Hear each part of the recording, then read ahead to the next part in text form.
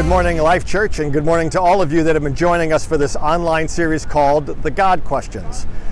You know, 2,000 years ago, Jesus gathered his followers and he inspired them with these words that come from John chapter 7. He said, "He that believes in me, out of his innermost being shall flow rivers of living water." So here's a good question. What kind of flow do you want as a believer, as a follower of his? What kind of flow? Do you want a drip? Do you want a trickle? Or do you want the kind of eruption, the kind of cascades that's shown behind me here? Well, if you're anything like me, you want a high flow, high powered life that's overflowing with living water. And with his teachings, Jesus let us in on what's involved in that kind of life.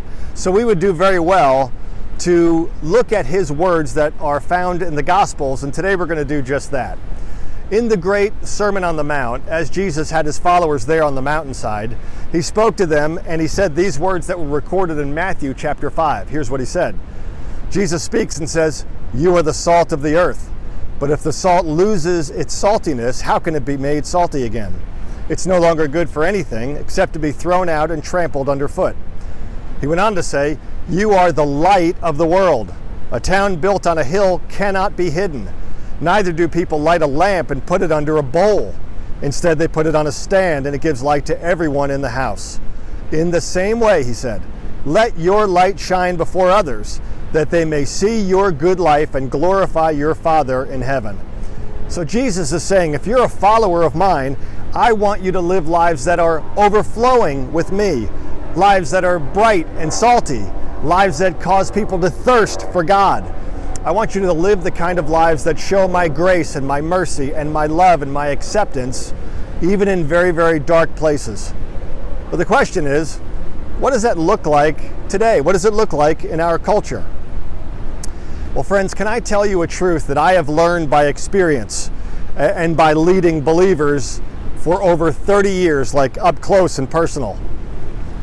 A Christian life without actively looking for opportunities to share the good news always seems to produce the same sort of result. A life that might be quite busy, but is ultimately boring. This is one of the great ploys of the enemy. You know, as we grow older and we have responsibilities and obligations and schedules, we tend to let life's ongoing demands crowd out our very mission on earth, pointing others to Jesus. You know, plenty of us watching have probably all but forgotten that. It's just not a part of your life anymore. And if you would admit it, you're spiritually bored.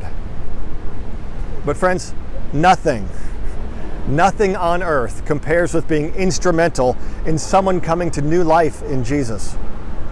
You know, years ago, Bonnie and I had been praying for a friend that we had shared Jesus with. And we'd been investing time and prayer and energy into him. And he was coming to Orlando for a visit, and I was going to meet him that night for coffee. Bonnie was in the middle of a demanding project at the time, one that involved leading hundreds of people, and it was not going well. At that particular time, she said it was not going well at all. Matter of fact, it was the worst day in that entire project's season, just the worst. But my friend got there and we met, and we sat and talked at length. And that night, he prayed to receive Jesus as his Savior and his Lord. It was just incredible how God worked that night. And I was on cloud nine. And a little later on, when I went to go meet Bonnie and tell her about it, it took what was the worst day of the year and made it just about the very, very best. It's because we were spiritually invested in this guy and we cared. And nothing compares to helping someone cross the line of faith. Nothing. Now, living in the way that Jesus describes is like an unexpected adventure, because I'm convinced that when we just make ourselves available, we just never know what's going to happen. Your day might start out routine. It might start out even pretty crummy, but you don't know how God's going to intervene with an opportunity to be living water, to be salt and light, to maybe use you in a conversation that could change someone's eternity. This is a truth that I believe. Lots of people would say that they believe God can change your life. Not nearly as many people believe that God can change your day. Now, when you are motivated and you're prayerful and just available, you never know what God's going to do. That's the adventure with God, and far too many people are missing it. I mean, think about all that can happen because one ordinary Christian just allows their light to shine. God brings hope into their world. Any day can be a catalyst for eternal positive change. And God wants to use all of us, just ordinary Christians like you and me, to point people to Jesus. Now, I want us to look at this simple equation, and yes, it is very, very simple. Believe plus receive equals become. Say that with me. Believe plus receive equals become. So the first thing we need to do, and also we can help others do, is to believe, to understand and embrace the truth about Jesus and the fact that he came to earth and he lived and he died on the cross for the purpose of giving his life as a ransom for many, so we could be forgiven and adopted into his family. That's what we believe. That's what we want to help our friends come to believe. And then to receive, because it's not enough for someone to just passively nod their head and say that they agree with the information we share about Jesus. They need to receive him as their own forgiver and leader, like most of us have done sometime in our past. And so when our friends have both come to the place where they believe and receive, then what's the third element? It's become. They become a child of God the very moment they put their faith in Jesus. So believe plus receive equals become. It's a simple but biblical way that all of us can explain the good news.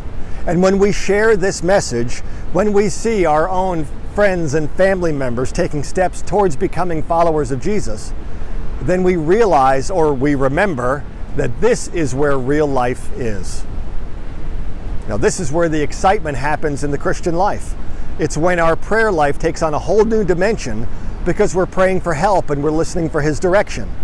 It's when our Bible reading takes on a whole new relevance because we aren't just looking through the Bible for abstract ideas. No, we're looking for ways to help our friends know Jesus. It's when our worship becomes more heartfelt because we're worshiping the God of the second chance, who loves our friends even more than we do. And it's when our dependence upon God is at its very greatest because we know that apart from the work of the Holy Spirit, there's nothing that we can do by ourselves to bring anyone to faith. All right, so how can we live in a way to where God takes us on these adventures? Well, you know, when we study the life of Jesus, we see that he shows us how to be living water and salt and light in our world. And today we're going to look at 3 lessons that we can learn by asking a poignant question, which is, what if Jesus lived in my house? How would he interact with neighbors? 3 things. Here's the first thing. Before Jesus would talk to his neighbors about the Heavenly Father, he would talk to his Heavenly Father about his neighbors. You know, before Jesus embarked on anything important, he brought it to the Father in prayer, and he never stopped. Jesus was actually praying for his tormentors while he was being crucified. And the tense that's used in the Greek there suggests that he kept praying, kept repeating, "Father, forgive them, for they know not what they do." So if Jesus lived in our culture, he would pray specifically, consistently, and fervently for his neighbors. Am I doing that? Are we doing that? I know we can't force anyone through our prayers to become a follower of Christ, but there's a wonderful quote by Mother Teresa that talks about this. Here's what she said: "When I pray, coincidences happen. When I stop, they don't." You know, I was doing baptisms many years ago, and a guy came down into the baptismal pool and he was grinning from ear to ear, and he had his brother with him who was a brand new believer. And I asked him what the story was, and he said, "I have been praying for my brother for 20 years. Now he's a believer. Dunk him." I thought it was great. You know, if you think about this guy, it would have been so easy for him to give up hope, to believe that it was impossible for his brother to ever change. But instead, here's a guy who is so glad that he didn't give up praying in year 19. And so think about this. Maybe you've been praying for a long time for something. Maybe you've prayed for a wayward son, or maybe a spiritually confused parent, maybe a best friend from high school, and it seems like it's been forever. And all through the years, you haven't seen any evidence whatsoever of a spiritual awakening. And 1,000 times You've been tempted to stop praying for them, to throw up your hands and say, what's the use? But this guy would tell you, never quit, never stop praying. Don't ever stop bringing them up before the throne of grace. Okay, so here's a question. Who have you stopped praying for? Someone that you love, someone that you want to know Jesus, and you used to pray regularly for them, and then you just stopped. Keep praying. Never give up. Never stop bringing their name before the throne of grace. Okay, here's the second thing we learned from Jesus. Jesus would let the neighbors know that the door is always open for questions. Because I think Jesus would say, do you have a doubt or an objection or an obstacle? Come on in, we'll talk about it. I can't think of an incident anywhere in the entire New Testament where Jesus shunned someone with a sincere question. Okay, here's number 2. Jesus would let the neighbors know that the door is always open for questions. Because I think Jesus would say, do you have a doubt, an obstacle, an objection? Come on in, we can talk about it. I can't think of a single time in the entire New Testament where Jesus shunned someone that had a sincere question. So to be living water, to be salt and light, means helping our friends find answers to their real questions. Lots of people have a spiritual sticking point that's holding them back in their journey towards God. They need a safe place to explore their questions, and they need someone to come alongside them and help them understand. Now, I know that some people gravitate towards the great debate about faith. Is it reasonable? Is it defendable? Well, what about the current tide of public opinion where Christianity and faith is coming under fire lately? Well, there are dozens of great debates that you can find on YouTube or in some other online outlet where you can see that really in just about every debate, Christianity and the Bible comes out shining and powerful. But while debates can be dramatic, for most of us the key word is not debate, but dialogue. It's about discussion and friendships and relationships. Instead of a form of apologetics where Christians might blast opponents with a barrage of facts, we just engage friends personally and lovingly. We can invite friends to accompany us into a safe environment like this one, where they can observe or engage in conversation or read a helpful book or an article that applies to them personally. We can engage with them and listen, respect them, be authentic, and accompany them on their journey towards faith in Jesus. All right, let's look at the third one here now. The third thing is Jesus would live out an authentic faith. An authentic faith. If you think about it, Jesus didn't just tell everyone that he loved the world. He showed it by being a servant. Jesus served by meeting the needs of people around him as the Spirit directed him, and in the ultimate act of servanthood, gave his life to pay for the sins of the world. When we serve others as Jesus did, even when it's costly or inconvenient, it opens up hearts that are otherwise closed to the gospel. Let's look at the passage we read earlier, but this is recorded in Matthew 5 in the Message. Here's what it says. You're here to be light, bringing out the God colors in the world. God is not a secret to be kept. We're going public with this, as public as a city on a hill. If I make you light bearers, you don't think I'm going to hide you under a bucket, do you? I'm putting you on a light stand. Now that I've put you there on a hilltop, on a light stand, shine. Keep open house. Be generous with your lives. By opening up to others, you'll prompt people to open up with God. Now, in this verse, that word that's used for good there, it doesn't just mean good as opposed to bad. It actually means winsome or attractive. A servant's heart is attractive. People just want to be around someone like that. So a good question to ask is, what do our neighbors see in us? I mean, if your neighbors know that you're a Christian, if they know that you're a church person, trust me, they've got their hypocrisy radar way up. And what are they looking for? They're watching out for a holier-than-thou attitude or some type of phony facade that is pretending everything is good when it's not. They're looking to see authenticity, not perfection, but authenticity, like a real person. So what do they see when they look at your life? There was a guy that told me about a woman named Maggie who'd been poisoned against God and the church. And it was the result of people who professed faith in God, but caused her harm when she was growing up. And she wrote a letter that said these words: "The Christianity that I grew up with was so confusing to me, even as a child. People appeared very spiritual in public, but were abusive in private. What they said and what they did had such a discrepancy that I came to hate Christianity." But despite her aversion to church and Christianity, Maggie accepted the invitation of a friend that she trusted to go to church and then to a small group. Sometime later, Maggie wrote another poignant letter, and in it she provided a very rare window into what the Maggies of the world are looking for in Christians like you and me. Listen to her letter. She said, "When I came to church, I needed gentleness. I needed to be able to ask any question and have my questions taken seriously. I needed to hear real people talk about real life, and I need to know if God can be a part of real life. Does He care about the wounds that I have? Does He care that I need a place to live? Can I ever be a whole and healthy person? I've asked questions like this in my group, and I've not been laughed at or ignored.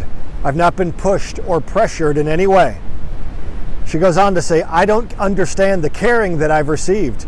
The leaders just don't seem afraid of questions. And they don't say things like, well, you just have to have faith, or you just need to pray more. They seem really genuine." You know, Maggie ended her letter with a poem that she had written to the Christians who led her group.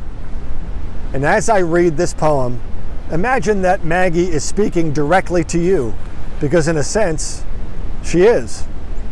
Here's what she said: "Do you know, do you understand that you represent Jesus to me? Do you know, do you understand that when you treat me with gentleness, it raises the question in my mind that He is gentle too. Maybe He isn't someone who laughs when I hurt. Do you know, do you understand, when I hear you talk about arguments and conflicts and scars from your past, I think, well, maybe I am just a regular person instead of a bad, no good girl who deserves abuse. If you care, I think maybe He cares. And then there's this flame of hope that burns inside me, and for a while I'm afraid to breathe because I'm afraid it might go out. Do you know, do you understand that your words are His words? Your face is His face to someone like me. Please, God, don't let this be another trick. Please let this be real. Please. Do you know, do you understand that you represent Jesus to me?" You know, Maggie's story doesn't end with that poem. God was at work in Maggie's heart, and she ended up giving her life to Jesus. And afterwards, she was asked the question, what was it that brought you across the line of faith?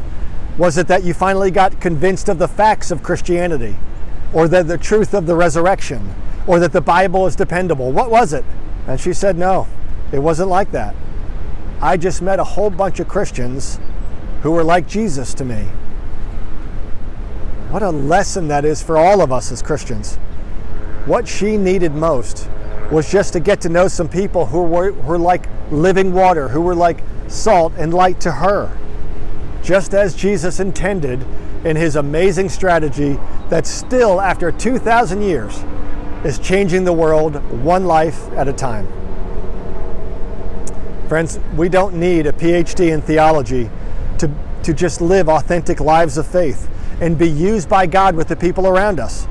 We just need to be open and expectant, looking for opportunities to share God's love, just like someone shared it with us. And when we do that, we open the door to God's unexpected adventures. And our role is very, very simply this: to be ready and willing, because God is always able. I want you to bow your heads and pray with me for a moment, would you? Our Heavenly Father, we're so grateful for the invitation to be living water, to be salt and light to the people around us. Lord, apart from your work inside of us, we know that can't happen. But Lord, with you and with your power at work within us, all things are possible. So Lord, we ask honestly right now, would you help us to become effective living water and salt and light in our world? We believe you can do this in us. In Jesus' name we pray. Amen. Go in the grace of our Lord Jesus Christ, and remember, the God who came still comes, and the God who spoke still speaks. God bless you. Have a great Sunday, and I'll see you tonight at 7 o'clock.